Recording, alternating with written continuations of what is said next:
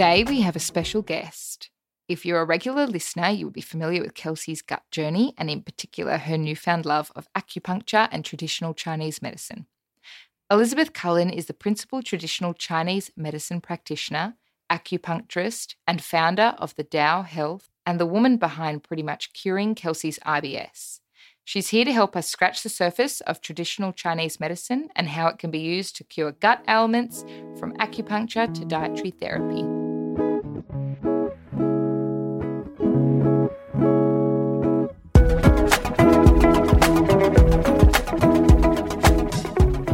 So traditional Chinese medicine entails both acupuncture and Chinese herbal medicine. So it's a philosophy overall, and its diagnostic basis is over the theory of the body as a whole.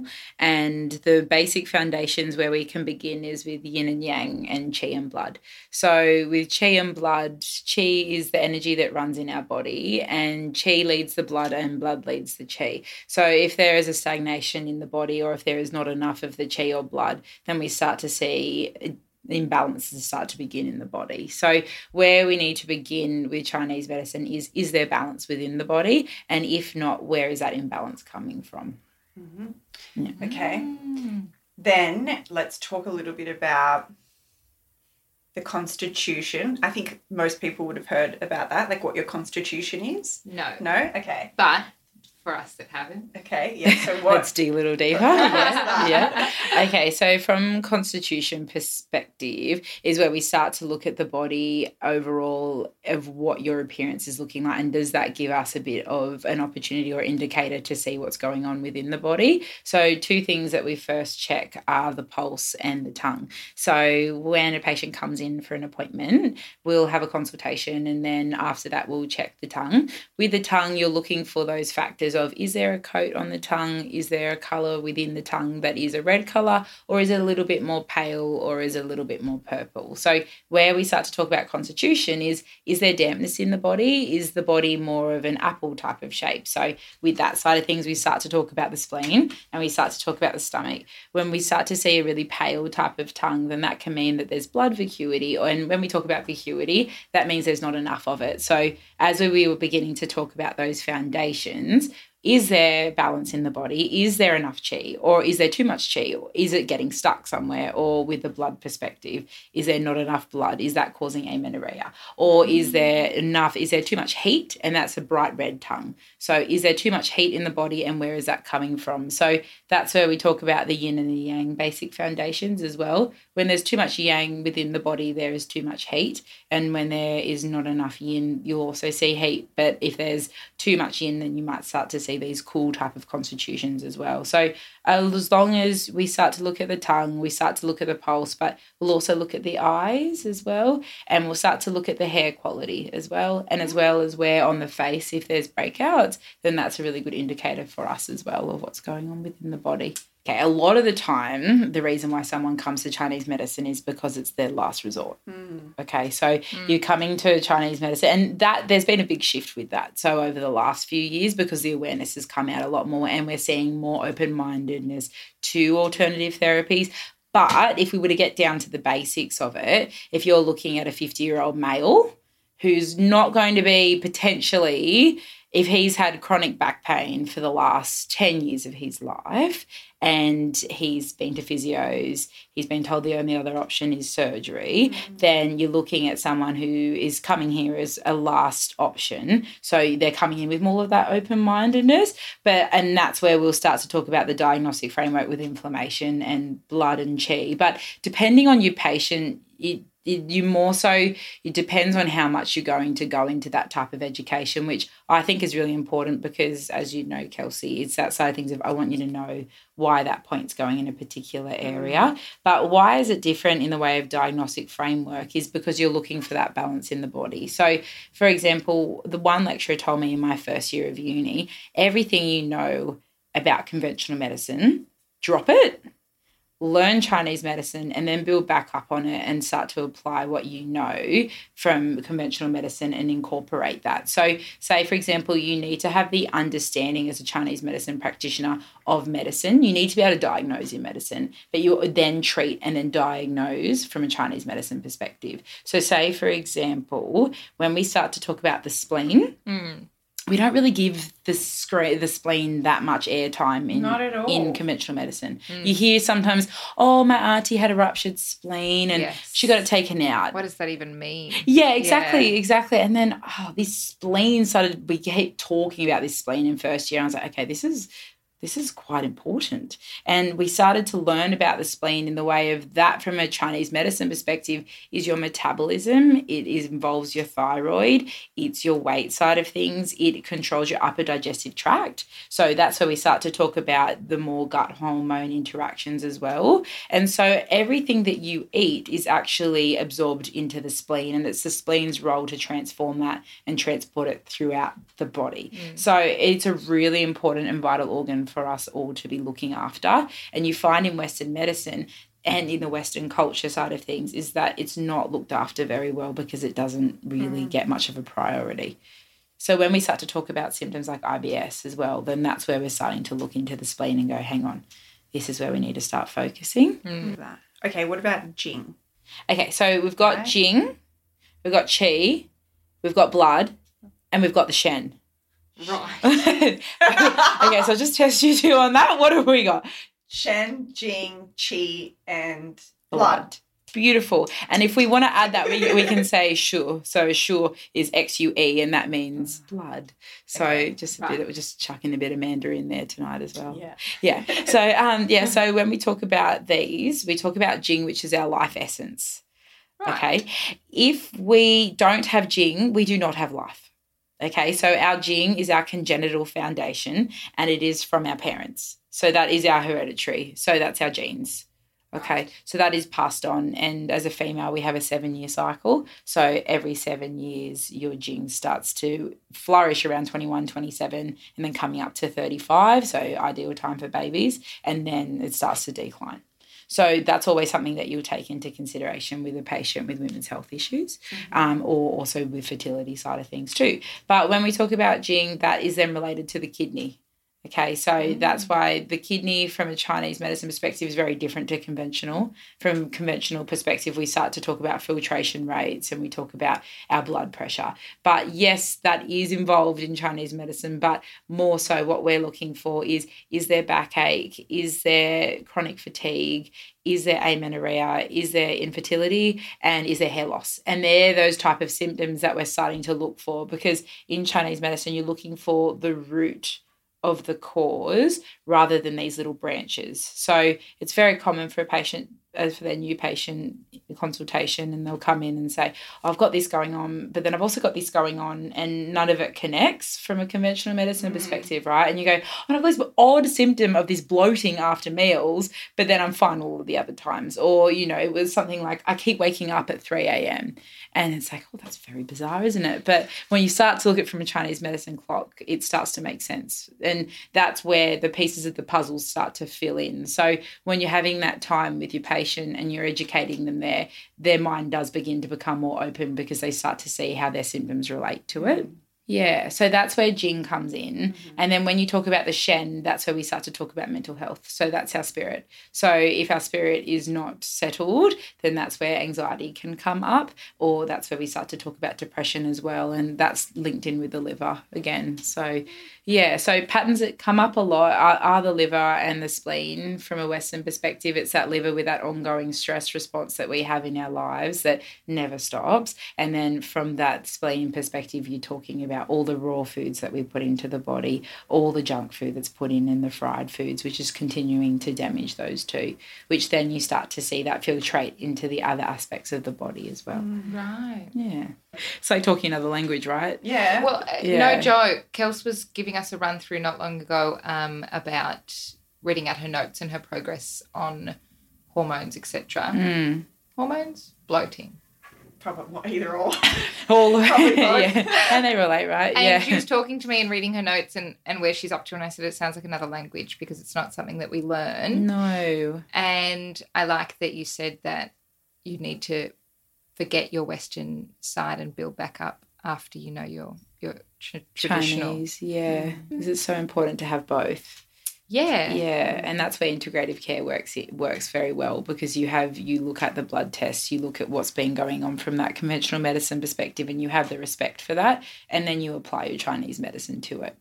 So that's where acupuncture comes in from a great role, because what acupuncture does is it uses little needles on different points of the body that we start to use to actually balance within. And that side of things, a lot of the time, acupuncture can be used when patients are taking other medications without interactions. So not all, but it's wonderful for patients who, say, for example, are going through cancer, because they're able to have that for pain relief and from a mental health perspective too. So that's where they work beautifully together. You're right. Yeah. That's cool. I didn't know that.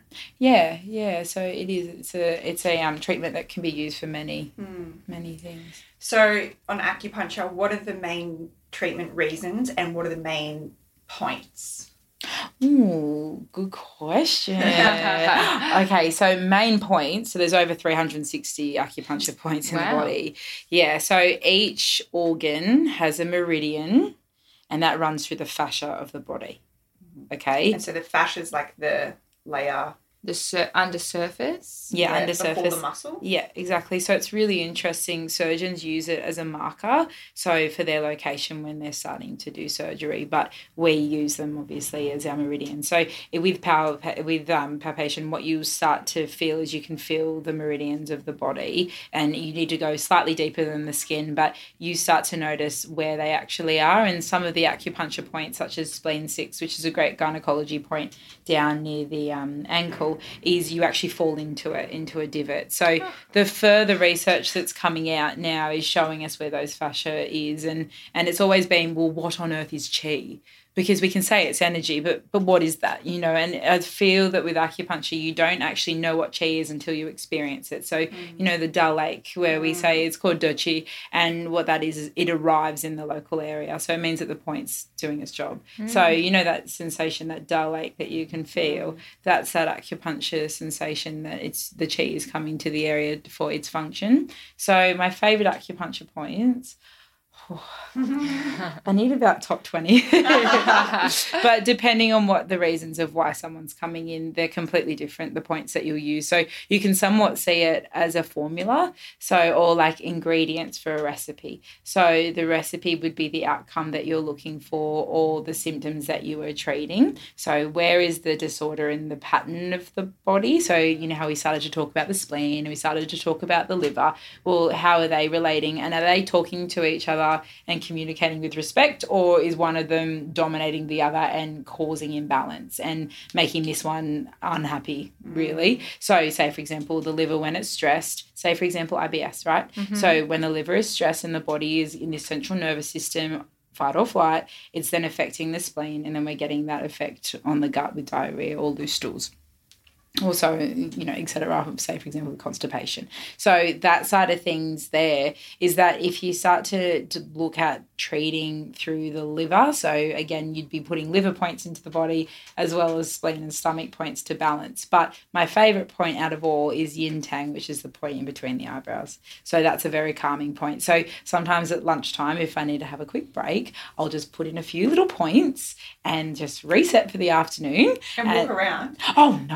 How do you walk around with them? You're a You know what hazard. she said the other day? I was about to leave. She's like, Kelsey, did I take the ones out of my ribs? And I was like, yes, Liz. I think I would know. I could. Because literally body scan. Because you have about 30 in. Right? Yeah, Right. but I would feel paralysed, getting up.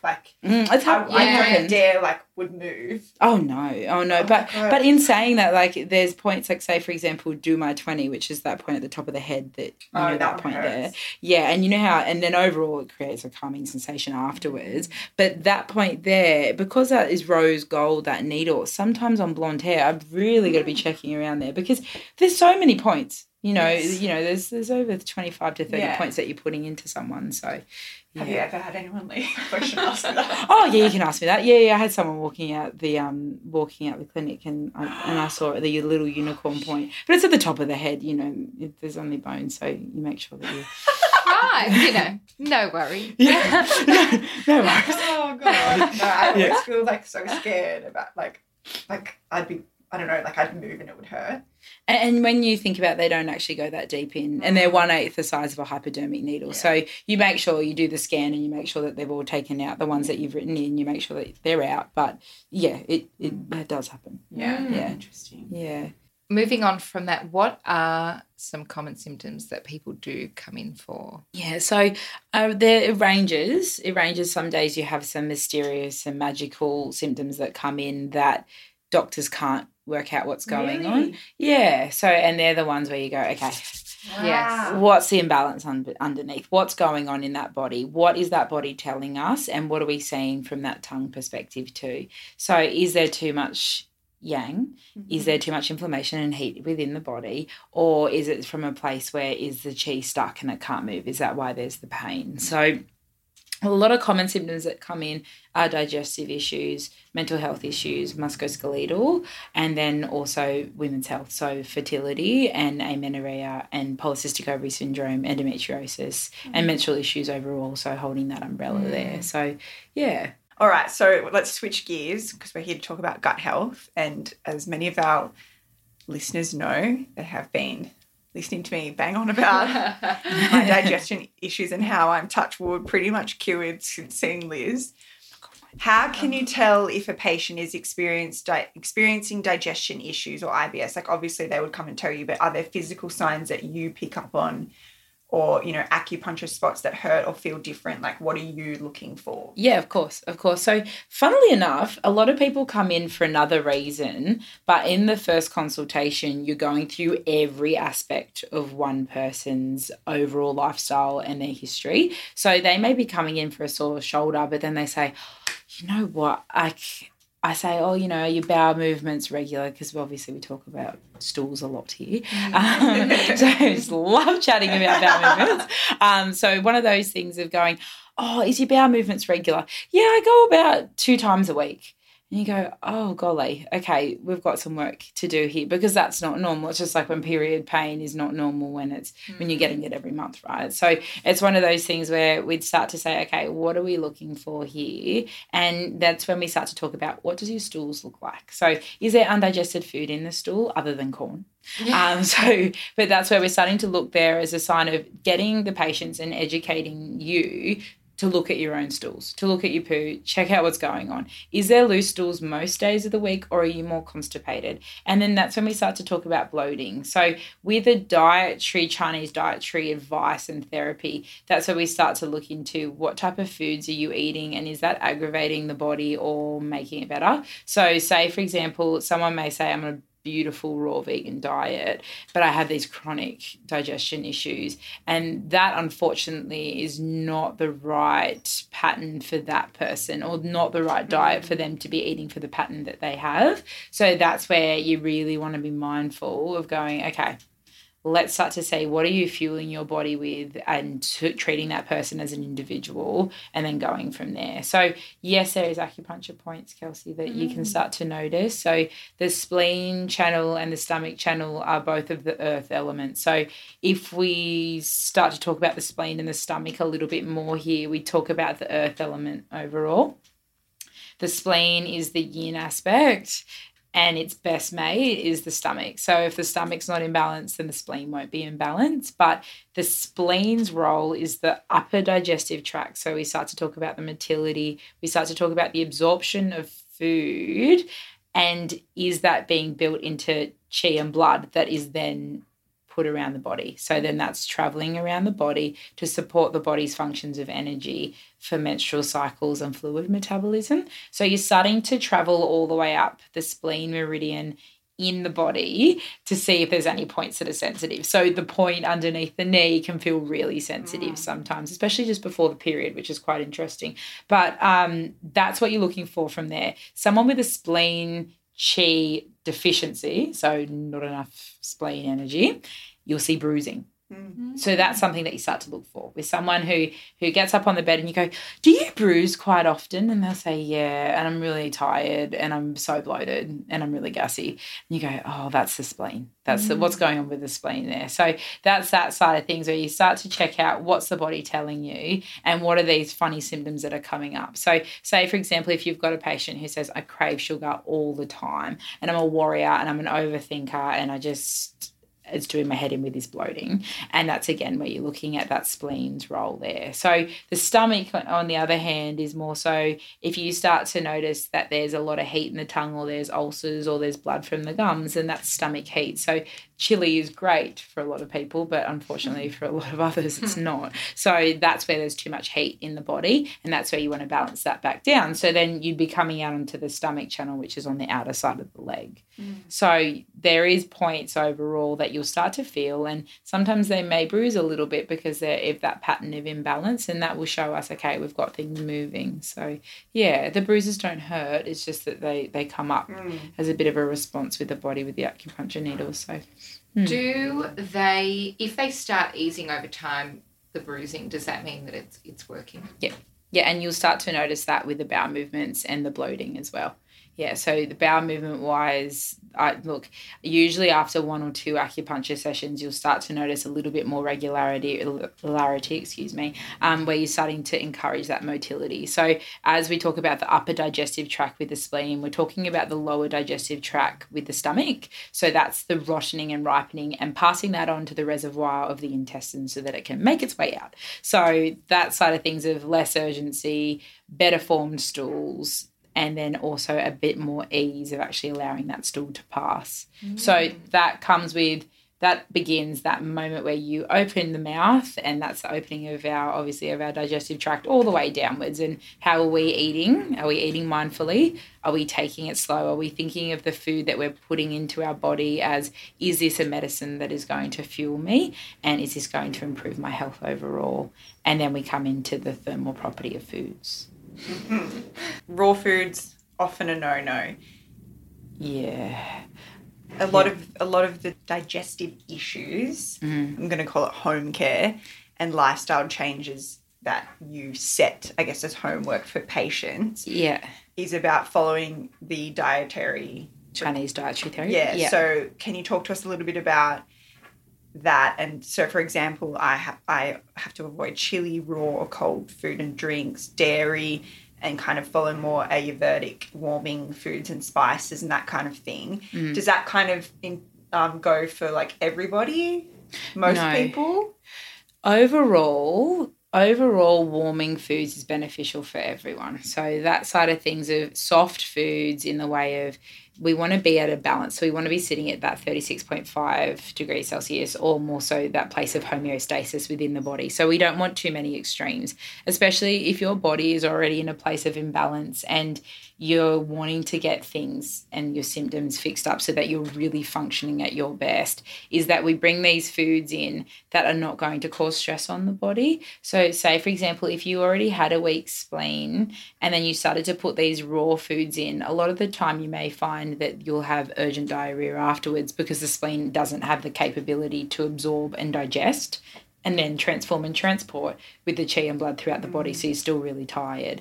So it's that side of things of, we need to be really kind to our spleens, and we need to be doing things like slow cooking. We need to be roasting our vegetables. We need to be having blanched vegetables. We need to be avoiding those foods that are going to cause dampness within the body. And when we start to talk about dampness, that's weight gain, that's polycystic ovaries, that's cystic acne, that's more so that damp type of eczema or psoriasis. And when we start to talk about the thyroid too, we need to be mindful that we're eating foods that are not going to be causing dampness, which includes dairy, and fried foods, and those really, really cold foods as well as sugar. So really that's where I'd like to get to a point with a patient that I recommend an 80 to 20% type of rule. So it's that side of things of the relationship of food is so important, that we're enjoying each meal. There's that social ritual to it too, and it needs to be doable, because this isn't a diet. It's more so a lifestyle change to carry throughout your life. So it is that side of things of looking at a food and saying, okay, this is better off for me if it is at room temperature,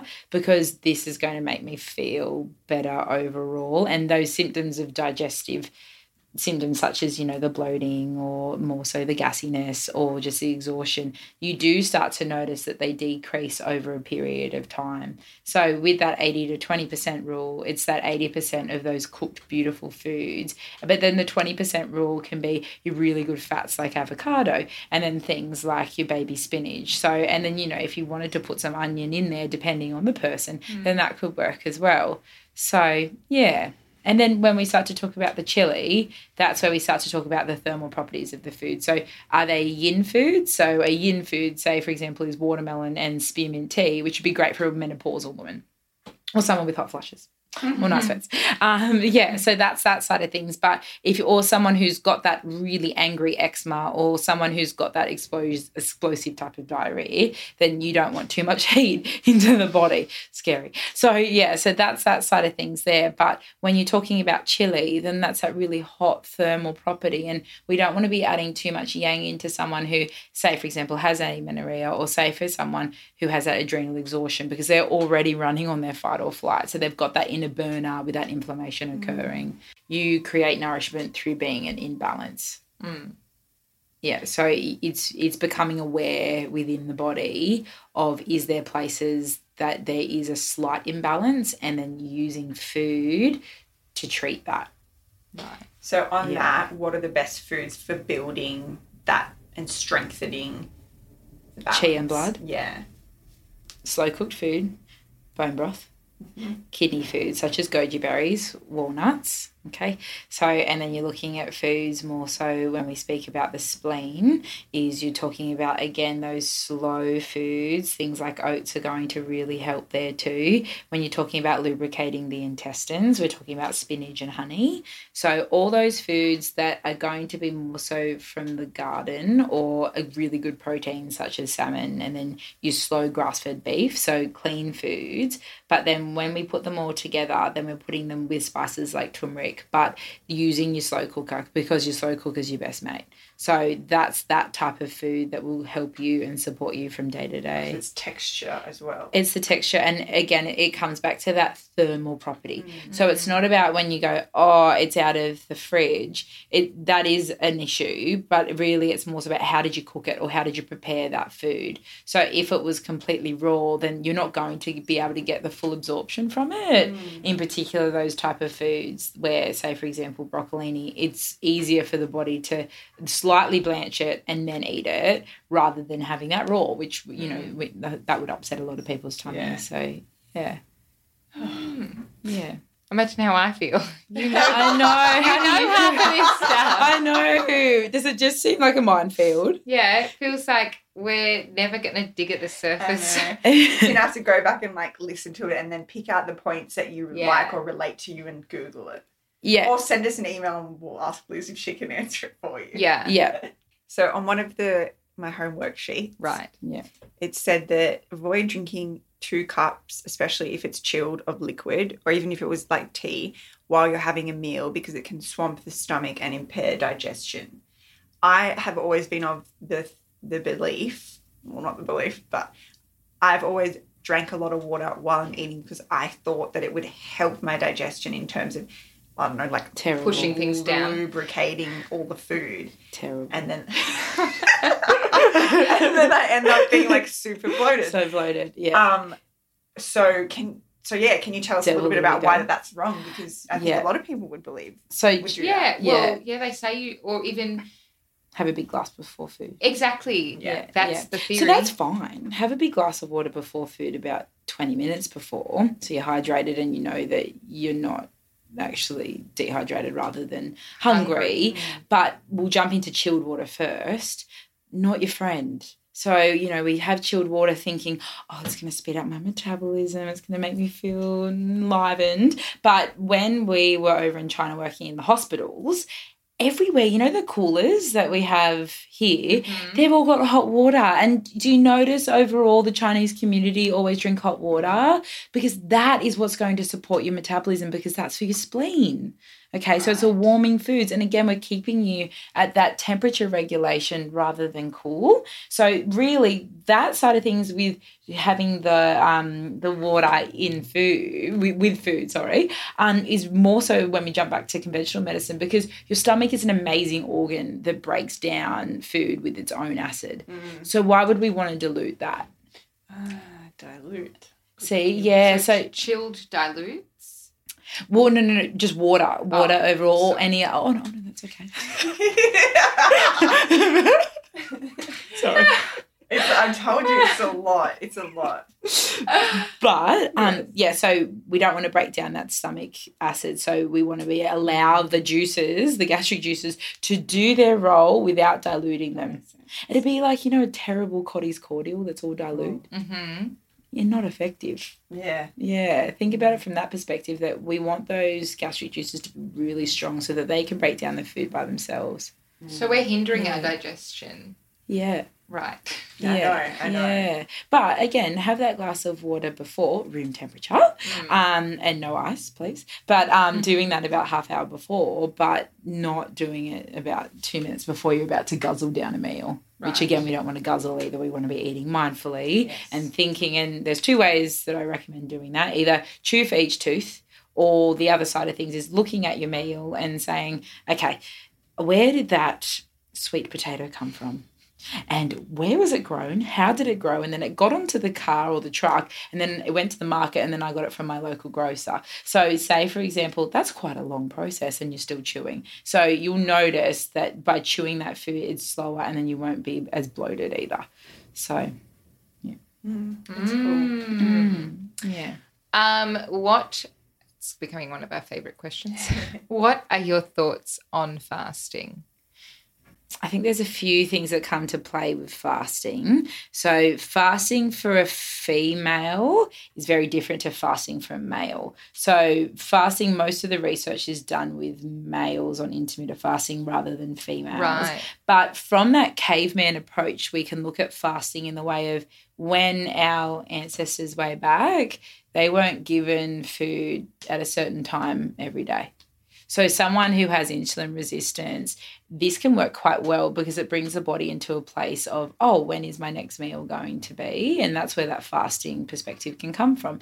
But with someone who hormonally is not in balance, then that is where we need to be really careful with, A, how much that patient is eating, but also what they're eating too. Because a lot of the time what can happen with fasting is that people don't eat enough in that certain amount of time, or they're having a coffee on an empty stomach, and with that then you're causing that stress into the body. So if you're a person who already is slightly anxious, on edge, or you are usually a bit adrenally just a bit tired, then it's not the best thing for you. But the rule of thumb is, if you're going to fast, then do it in a way that it suits your body. So if you're a breakfast person, make sure you're having your brekkie, and you can do it at nighttime. But a really soft way that I recommend with fasting is just eating with the season, and also with the day and night. So when the sun rises and when the sun falls, making sure it's about an 8-hour window in which you're eating,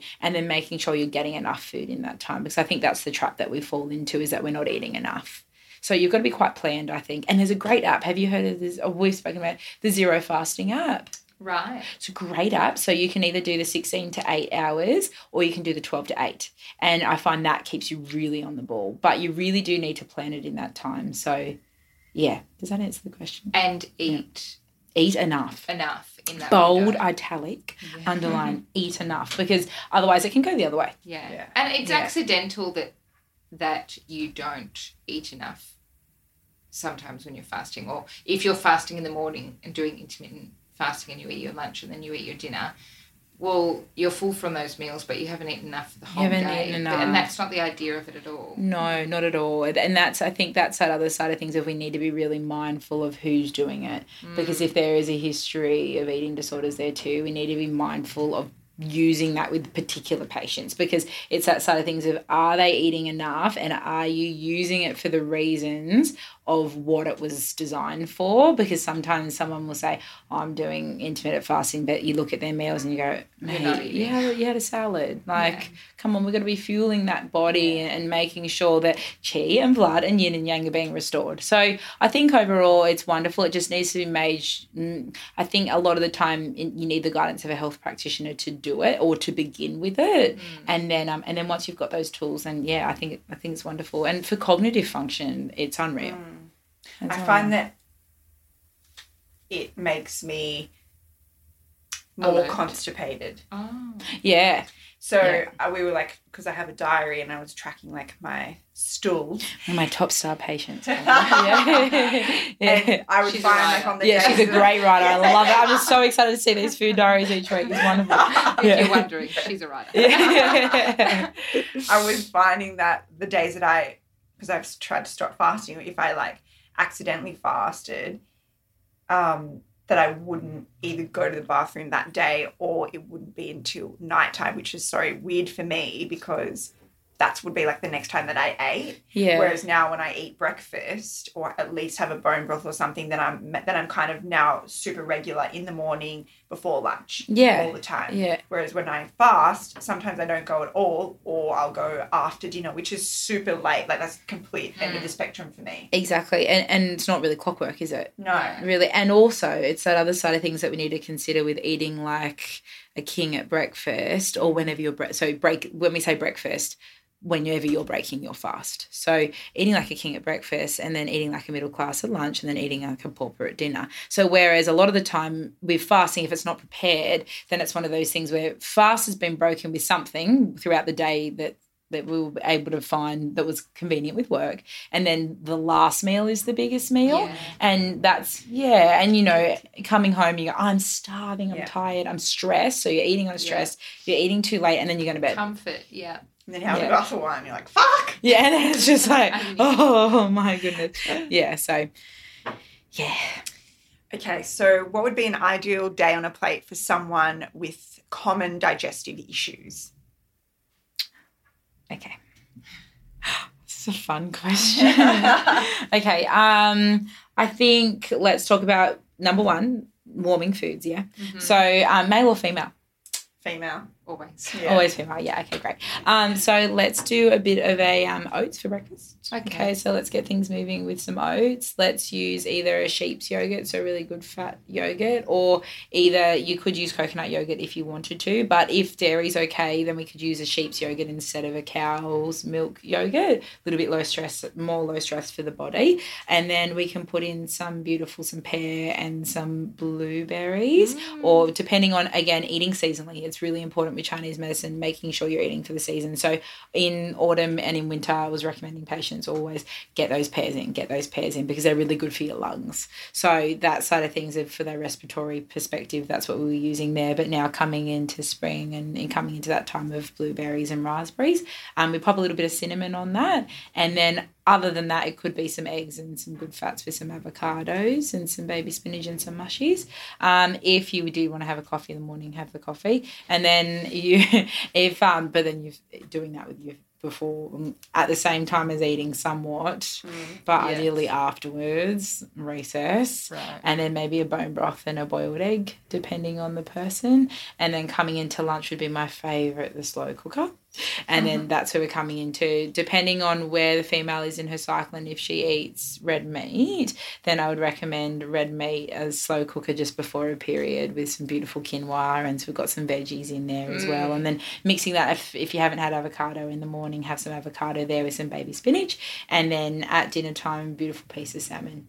Yeah. And some veggies. That's an ideal day. Yeah. And I do find, yes, carbs, again, it depends on the individual, of course, but that side of things of making that last meal lighter and that middle meal at lunchtime or whenever you're going to have that as your largest meal, especially because you need that energy throughout the day, whereas at nighttime as we're coming to rest, we're coming into more of a yin state, whereas yang, which is energy. So we need our energy throughout our day to have, and yang isn't the enemy. Yang is that side of things of, yes, we in the Western world are a lot more yang, we're running, where we need that yin and that quiet time, and that's where yin yoga comes in, and those rest times of scheduling downtime in. But it is that side of things of throughout your yang day, you need to be fueled.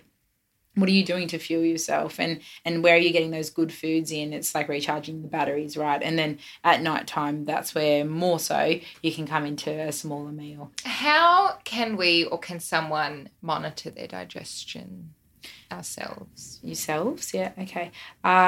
Depending on what you're eating.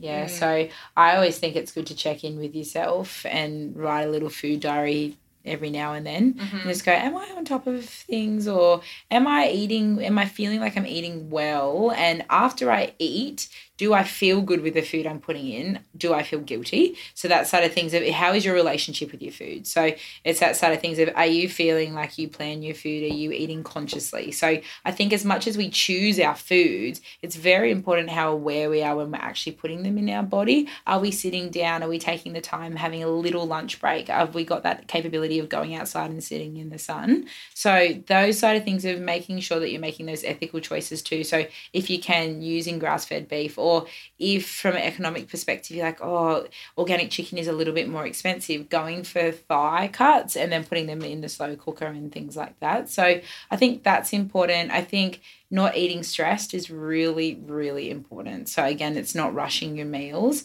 and it's taking the time and giving that priority, because again, eating is a ritual. It should be done and it should be enjoyed. So it's that side of things of, it doesn't need to be with someone else if you don't want it to be, but at the same time, it needs to be something that you're sitting down and you're not on your phone and you're not flicking through. It's that side of things. If you're looking at that meal and you're thanking those things that are on the plate and how they're going to fuel you, I think it's important to look at your stools. So really, really important. Check out your poo. See what it's doing. Yeah, so it's not that side of thing of going, oh, I can smell something different, or, you know, I can see a lot of undigested food in the stool. That's a bit weird, but I'm just going to flush it and just pretend it didn't happen. So that side of things, gassiness, it is very normal just before your period with the levels of progesterone that bloating does get worse, and so does gassiness. So again, just tracking that, which if you've got an app, this is where track all the symptoms through the month. I think that's the best thing. If you're already into that pattern of tracking your period, why don't you track your digestion symptoms as well? So yeah, and I think it's really important as well as being mindful of where you are in your menstrual cycle, because that is going to somewhat lead you to sugary foods in that second half of the cycle. And again, it's that relationship of going, is that food going to fuel me? And if not, then maybe I can make more of a responsive choice rather than a reactive choice of when I'm stressed or when I'm feeling premenstrual. Yeah. To wrap it up, what can we do at home by making our gut happy? What makes a happy gut?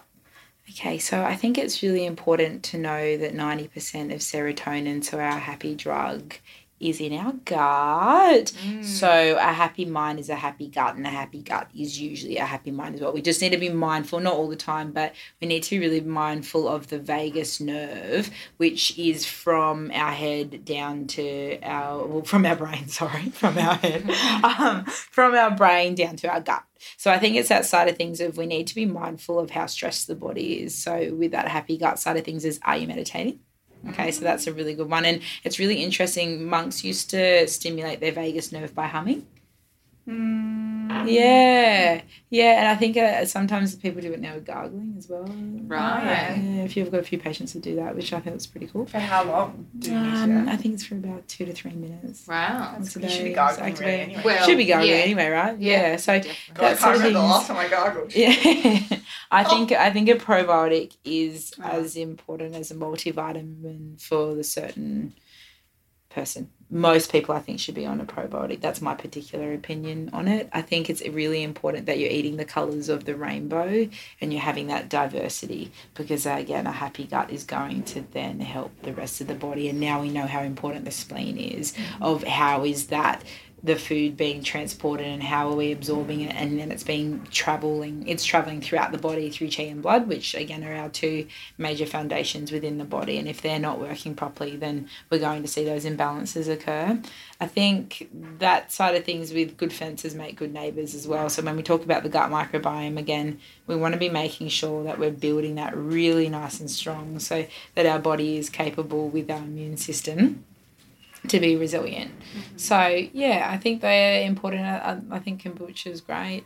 On probiotics, why should we not just go get one from like the local chemist that's in like the in the refrigerated area? Well, this is a bit of a fun fact that they die, poor little things. So they, if they're the ones off the counter, they or the shelf, they don't fluctuate very well with the air conditioning. So, so they do die. So it might say 10 billion of lactobacillus or whatever it may be. And you go, oh, well, how many are you actually getting out of that? So if we're going to make the effort to actually have a probiotic, I think it's important that either it is prescribed by your health professional, because there is particular strains. They're not all the same, either probiotics. Right. There's different ones. There's different microbiomes. There's different probiotic strains that are going to support your gut. So and that depends on each person. So say, for example, the probiotic that I put or prescribe a patient who's pregnant is going to be very different to a probiotic that I'd be prescribing for a female in her 20s, so who's not pregnant. So, yeah. That's cool. Thank you for overwhelming my senses. No worries. When are you coming for your first pin? I'm so excited. Yeah. Have me whenever. Yeah. You've done it. You're most welcome. Live potting. Oh, yeah. You should have done it. Put a few little points in us all. Yeah. Yes. No. Yeah. I'm sure we're going to have a lot more questions. We will. And if anyone else has questions, email us, and I'm sure we'll have you on again, Liz. Yeah, there's just so much to say. Yeah, of course. Please. Thank you so much, ladies, for having me. Thank you for coming on. So fun.